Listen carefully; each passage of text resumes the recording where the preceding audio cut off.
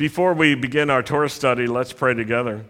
Baruch atah Adonai Eloheinu melech haolam asher kitshenu b'mitzvotav v'tzivanu la'asok b'divrei Torah. Blessed are you, Lord our God, King of the universe, who sanctifies us with his commands and commands us to engross ourselves in the words of Torah. Amen. I want to continue in the theme that the Haftorah portions have been addressing, and that is the comfort that comes from God.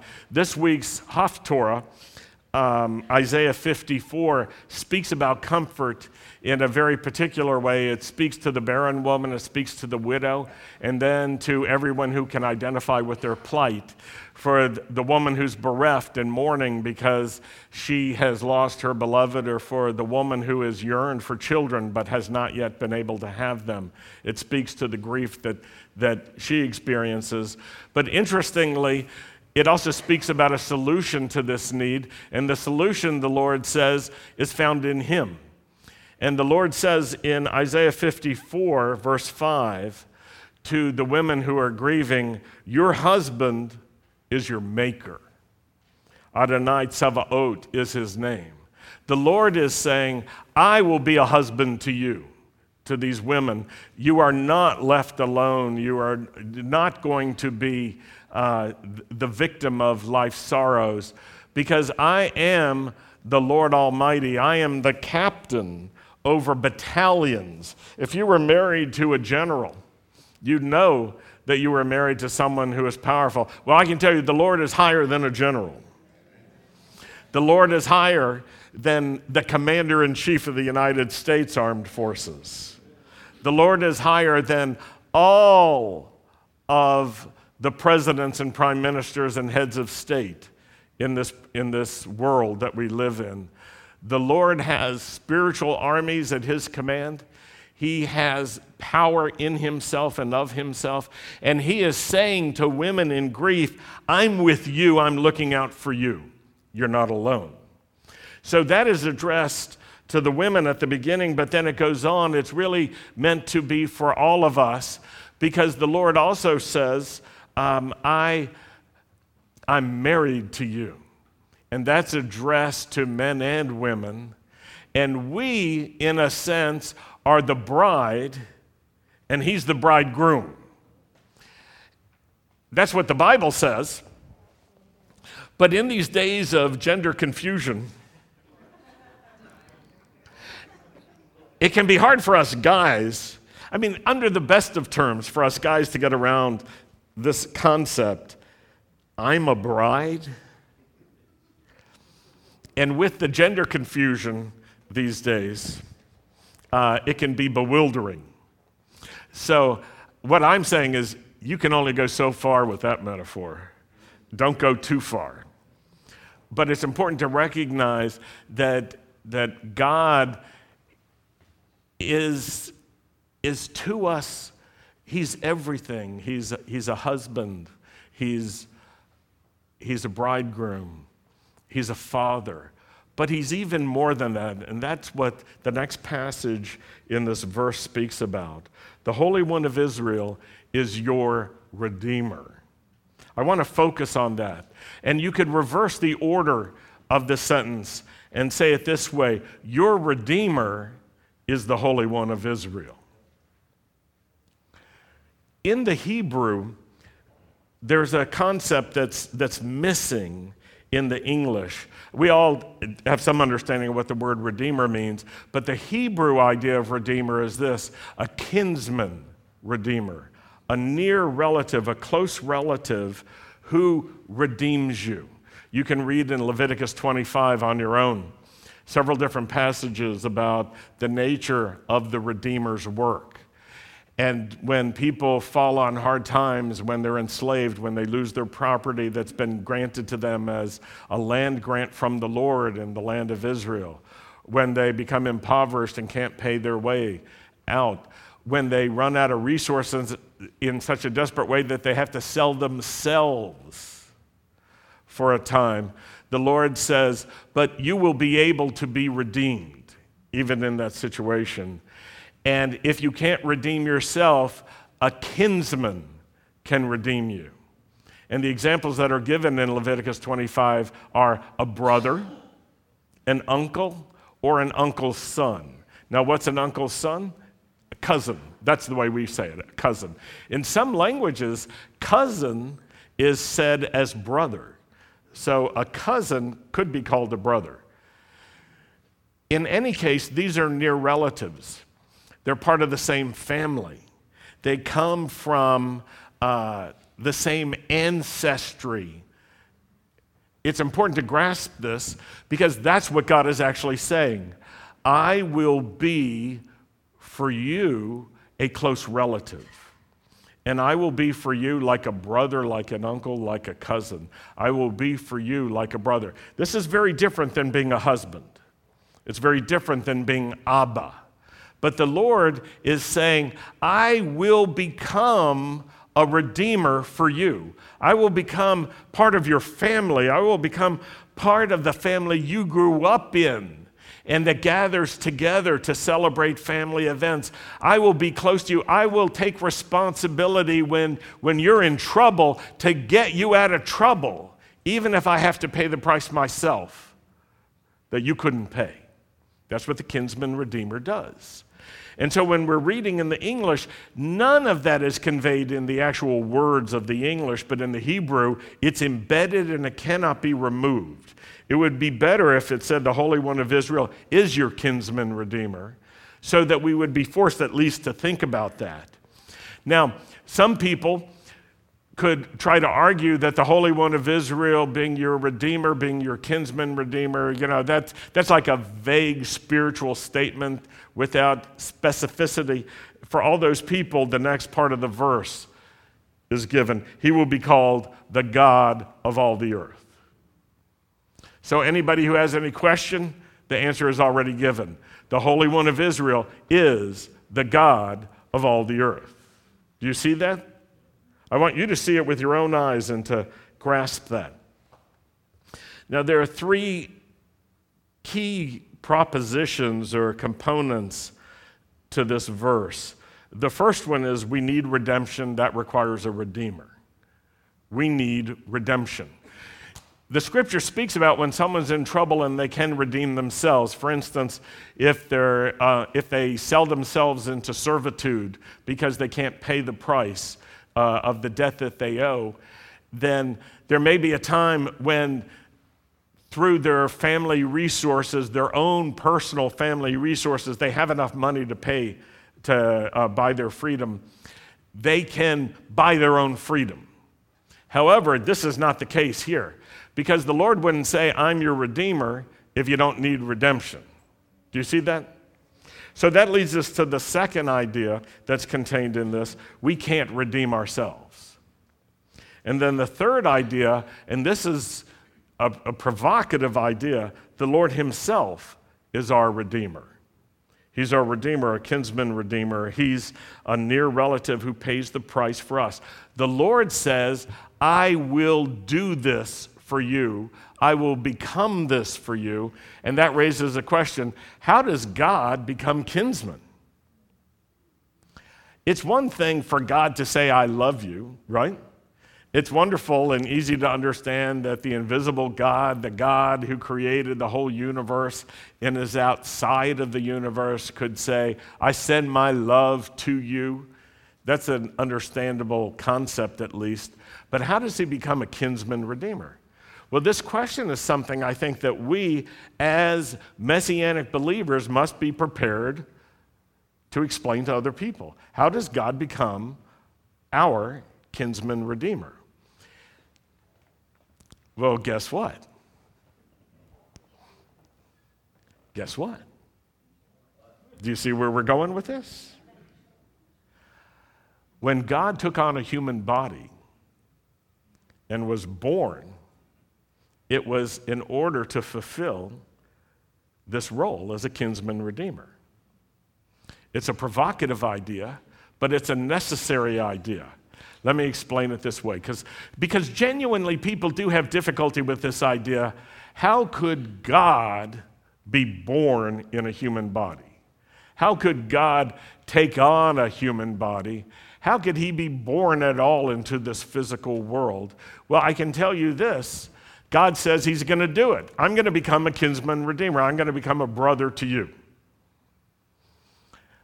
I've talked to people who said, well, this is impossible. God can't do that. God cannot take on a human body. And my response is, that's interesting that you have personally discovered the one thing God can't do. So you think God is almighty, but he can't do this. Interesting. Have you talked to God about this? No, that's just a smart aleck. But it's an important question. Can God take on a human body? Now, some people have difficulty with the idea that God could be born of a woman who gives birth in a normal way to a baby who is God in a baby's body. But let me challenge you with the alternative, because there are like two versions that you could imagine. They're similar. One is that the kinsman redeemer, God in a human body, drops out of the sky and lands. Well, I can tell you this. He ain't part of the family. He's not one of us. Am I right? Because there is a rule in family life. Somebody has to begat.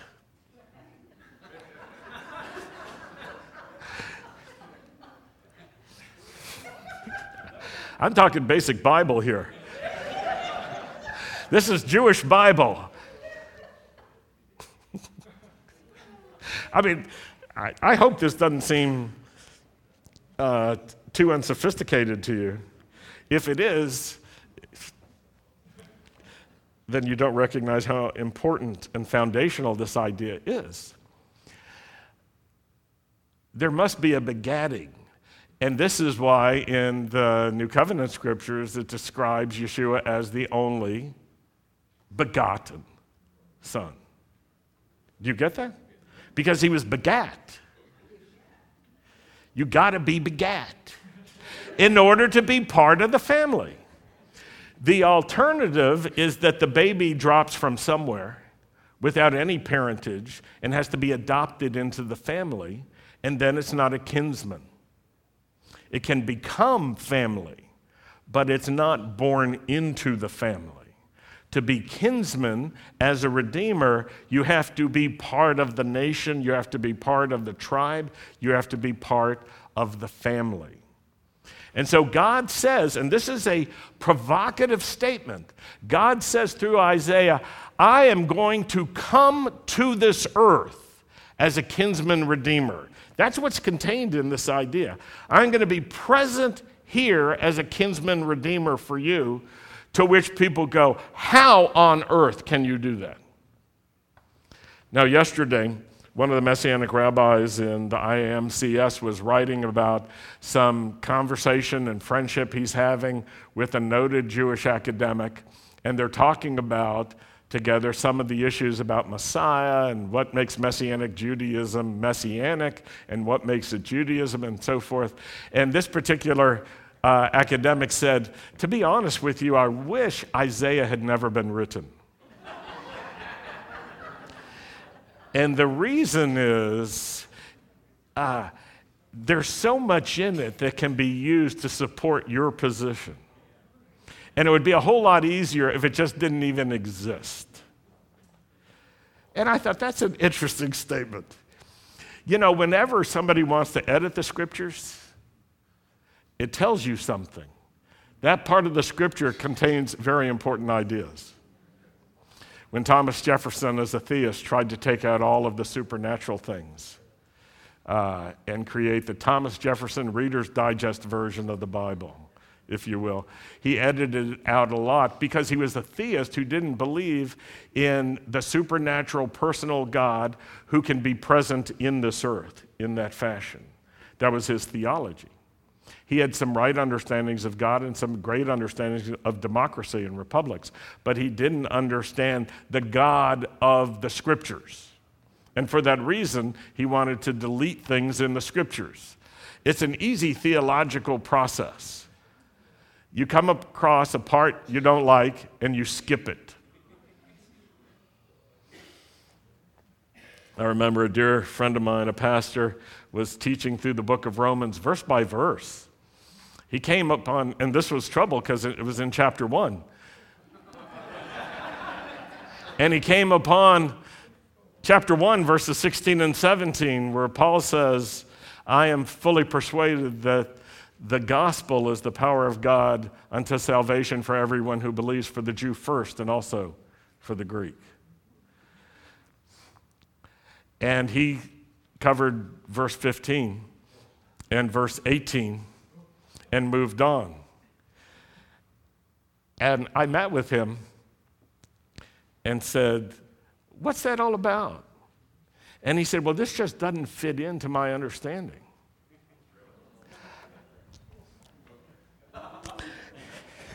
Now, I'm a simple person. And so I said, why don't you change your understanding?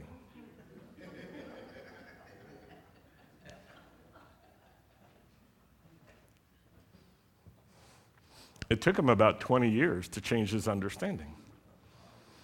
But I remember when we were talking together, some 20 years later, he said, wow, I really didn't get it. It was great that he made that adjustment. It was hard, but he made that adjustment.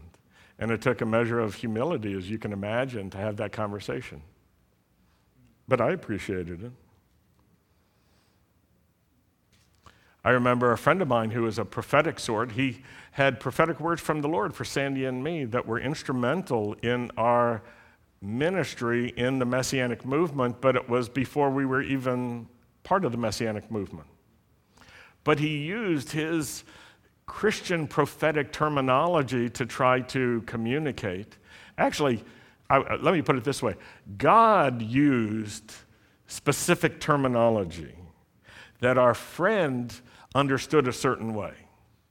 So he said, like, you'll be a pillar of Zion and a mother in Israel to Sandy, and things like that. And what he meant was, you'll be a leader in the Christian church, the Gentile church. And there were like 5 or 6 things like that where he meant it one way, but if you just looked at the words, you'd realize this has to do with serving with Jewish people.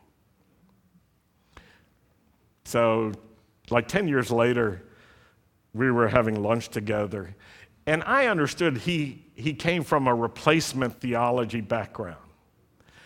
And God had told me, in a gentle but a clear way, that I should be glad for Jerry, that I should appreciate him. And I was arguing with the Lord, but he's replacement theology. And the Lord said, that doesn't really matter. I used him for you. I used him for good, for you. And I thought, I am glad. I'm not mad, I'm not angry, I'm glad. I don't even need him to change. And so then I realized God can use replacement theology people even for good. He can use our enemies, he can use those who oppose us, he can use those who disagree with us, because God is able, and this is part of the Torah portion, which I won't go into, God is able to turn what is meant for one purpose into his purpose. It's the form of the word that I like most is hafuch. You've heard me say that, hafuch. Say that with me. Hafuch. It means to turn upside down. In Israel, if you want a cappuccino, you order café hafuch, upside down coffee. He's able to turn things upside down. And the scripture speaks this week about how there were curses coming from Balaam, but God turned them upside down. He turned curses into blessings. The story of the life of Joseph contains the same idea, that what his brothers meant for evil, God turned into good. Important to understand, they didn't do good, but the outcome became good. Do you get that? And just to make it clear, Joseph said, I'm Joseph, your brothers, who you sold into slavery. Just in case you were wondering, that's what you did. And that's who I am if you're wondering, like, whoa, is this a doppelganger? Is this a twin Joseph? No, I'm the one you sold into slavery. I'm that one. That's why they were speechless. And Joseph had to grasp this, that what had been done with the intent of evil had been transformed by the power of God and had been turned upside down. God turned what was meant for evil into something that produced good. That is what our God can do. And so it's good to have this in your vocabulary, hafuch, hafuch. And to know that even if you can't use all the variant forms of it in Hebrew, it doesn't even matter. If you can recognize a hafuch moment in your life, either a need for hafuch or where God has turned something hafuch, upside down. He's overturned it. He's overruled it. He has transformed the natural outcome. This is connected to an idea that we read about in the New Covenant Scriptures. God causes all things to work together for good for those who love him and are called according to his purposes. He causes all things. Let's say that, all things. Even things meant for harm. Even things born of harm, he can change. And that's why we're not left just as powerless victims in this world, because God can get a hold of even the evil that was done against us, and he can transform it. It's important to grasp that. That's one of the ways that God works redemption in this broken world on our behalf. Back to the idea of Redeemer. God says, I'm going to come and be for you a near kinsman, and so he has to be begotten. Do you get that? He has to be begotten. I'm coming back to that idea that you got to begat in order to be in the family. And so God is declaring, I'm going to do this, and I'm going to come to you as a human being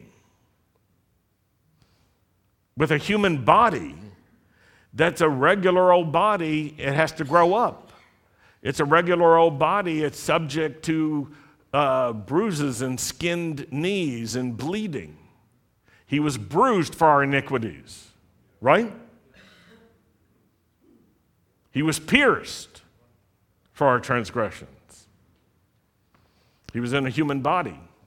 And yet, the eternal God is going to take on, he's going to cloak himself in this. Now, some people say, well, that's just not possible. But I want to assure you that from the beginning of the Jewish scriptures to the end of the Jewish scriptures and onward, there is a clear word that God wants to send his Spirit to be in his children. The prophet Joel said it this way, I will pour out my Spirit on all flesh and blood. Do you get that? My Spirit on all flesh and blood. Do you see the contradiction of ideas? You've got spirit, you've got flesh and blood. The Lord is saying, I'm going to do it. I am going to do it. This is not a human plan, this is God's plan. And necessary that we recognize it and adjust our theology to accommodate it. So God is saying, I'm going to come as a kinsman redeemer. In order to be a close kinsman, he has to be born in the family. He has to be part of us. And so God who can be father and God who can be bridegroom in an vast sense says, I'm going to be as close to you as a brother. I'm going to actually become a brother to you. A brother to you. A brother. I got a call yesterday from my big brother, Mark. And yesterday I turned 65. And yeah, I feel like a teenager, which gets me in trouble. I don't have the same body as a teenager, but that doesn't matter. I have the same sense of humor and crudeness. and clumsiness. That's another story. So Mark said, happy birthday, and I said, thank you, big brother. You know what that makes you? If you're my big brother and you've got a little brother who's 65, and he said, oh. And he said, but I don't feel that old. And I said, thank you. I don't either. So let's just keep going. Yeshua said, I'm going to come like a brother.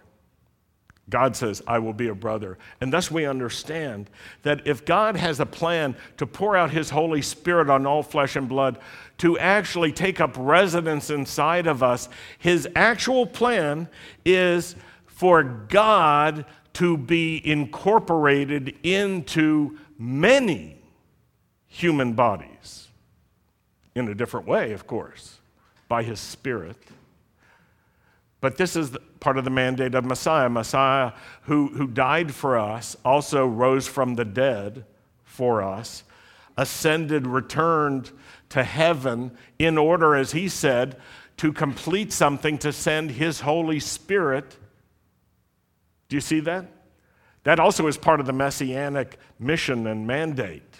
If you only think that Yeshua died for us in order to pay for our sins, you don't understand the full dimension and orb of the ministry of Messiah. Messiah also had to return to heaven to send the Spirit of God.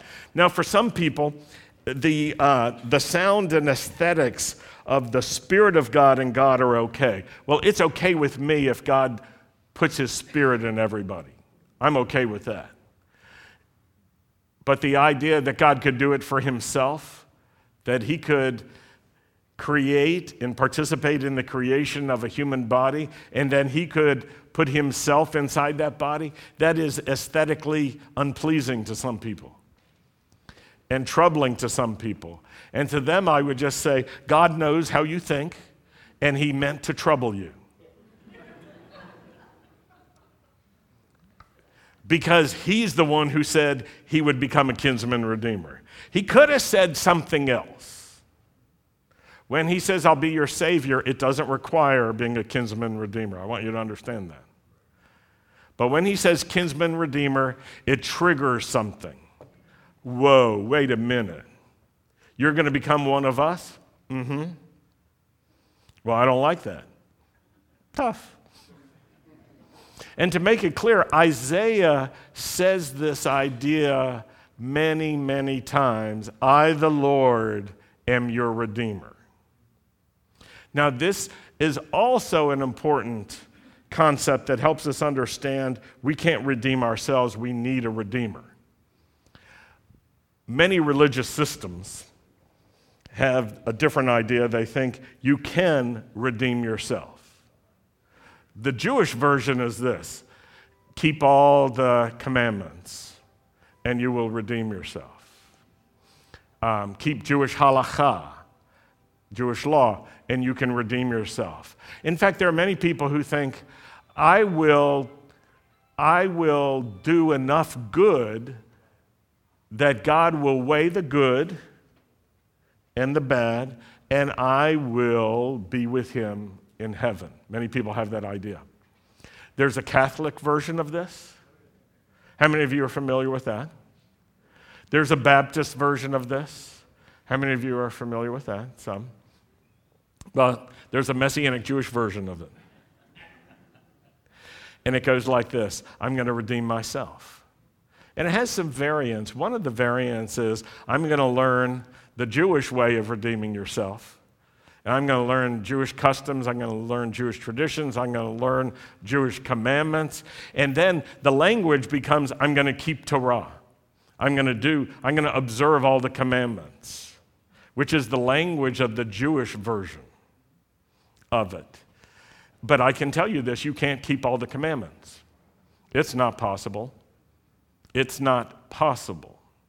And if you try, you know what you're doing? You are unseating God, your Redeemer, and you're taking his place. It'll kill you.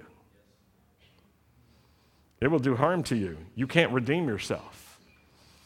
You cannot perfectly keep all the commandments of God. And there are a lot of reasons. One reason is some of the commandments are temple bound and the temple no longer stands. The temple no longer stands because the system of sacrifice has changed. That's why it's not standing. It's been changed. There are other reasons why you can't keep the commandments. Some of them are tied to antiquity and could only be done in the days of old and can't be done now in modernity. Some of them are tied to agricultural systems that require depending on your agriculture in ways that you don't. There are a lot of different reasons. But if you then understand that according to that system, if you break any of the law, it's as if you broke all the law. And this is to help us understand something that Yom Kippur is explicit about and Torah is explicit about. Even the high priest falls short, sins, is guilty, cannot keep Torah perfectly. So if you think you're better than the high priest, I have news for you. You're not. We can't redeem ourselves. Now, there's another kind of personality that has difficulty with this, and that is the highly conscientious person who feels really guilty, really bad when they don't meet the highest standard they set for themselves. And there's a solution for you, and that is to recognize you can't meet the high standard you set. It's an important standard. You want to keep aiming high, but you can't always meet it, and when it comes to God, you will fail. Now, there's another solution. I want to caution you to avoid this one. The other solution for that is to find schlemazels to compare yourself to and louses and find some really creepy person and say, well, I'm better than he is. And that will make you feel better. And many people do this in order to justify themselves before God because they're still in the system of trying to redeem themselves. And that works psychologically, but it doesn't work spiritually because when you compare yourself to a perfect God, to a holy God, to a God without any flaw whatsoever, who is always true, and always loving, who perfectly combines mercy and justice, and who always can attend to truth and compassion. And when you compare yourself to him, you fall short.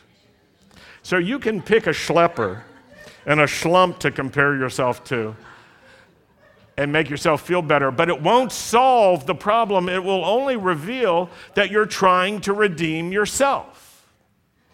Now, there are some people who say, well, I'm just going to learn all the Jewish traditions. And I can tell you, even if you try to out-Jew the Jews, you will not defeat us. It's impossible to master all the Jewish traditions. And the reason is some of the Jewish traditions are in conflict with each other. For instance, do you stand or sit during the Shema?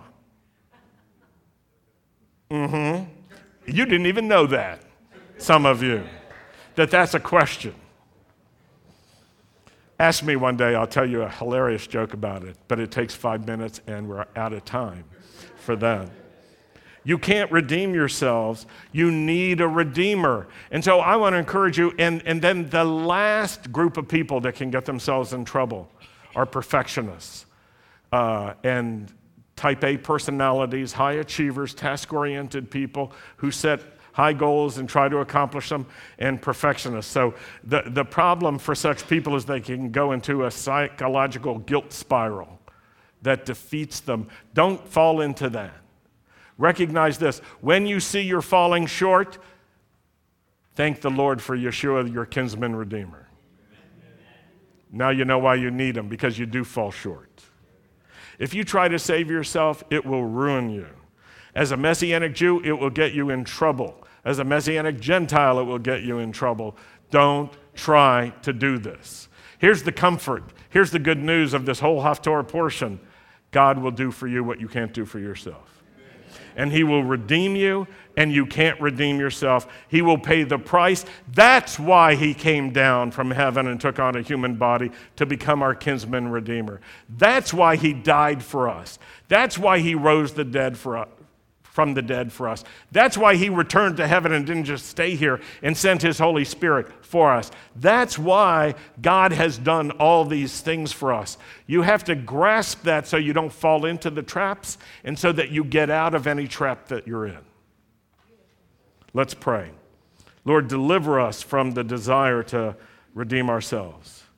Deliver us from every false effort to redeem ourselves. Deliver us from the lie that we can redeem ourselves. Deliver us from every religious system that has influenced us about redeeming ourselves. And instead, let us trust you and thank you and be grateful to you and mindful that you have become our kinsman redeemer in Yeshua, our Messiah, Yeshua Adonai. Amen. We're going to close with Aaron's blessing.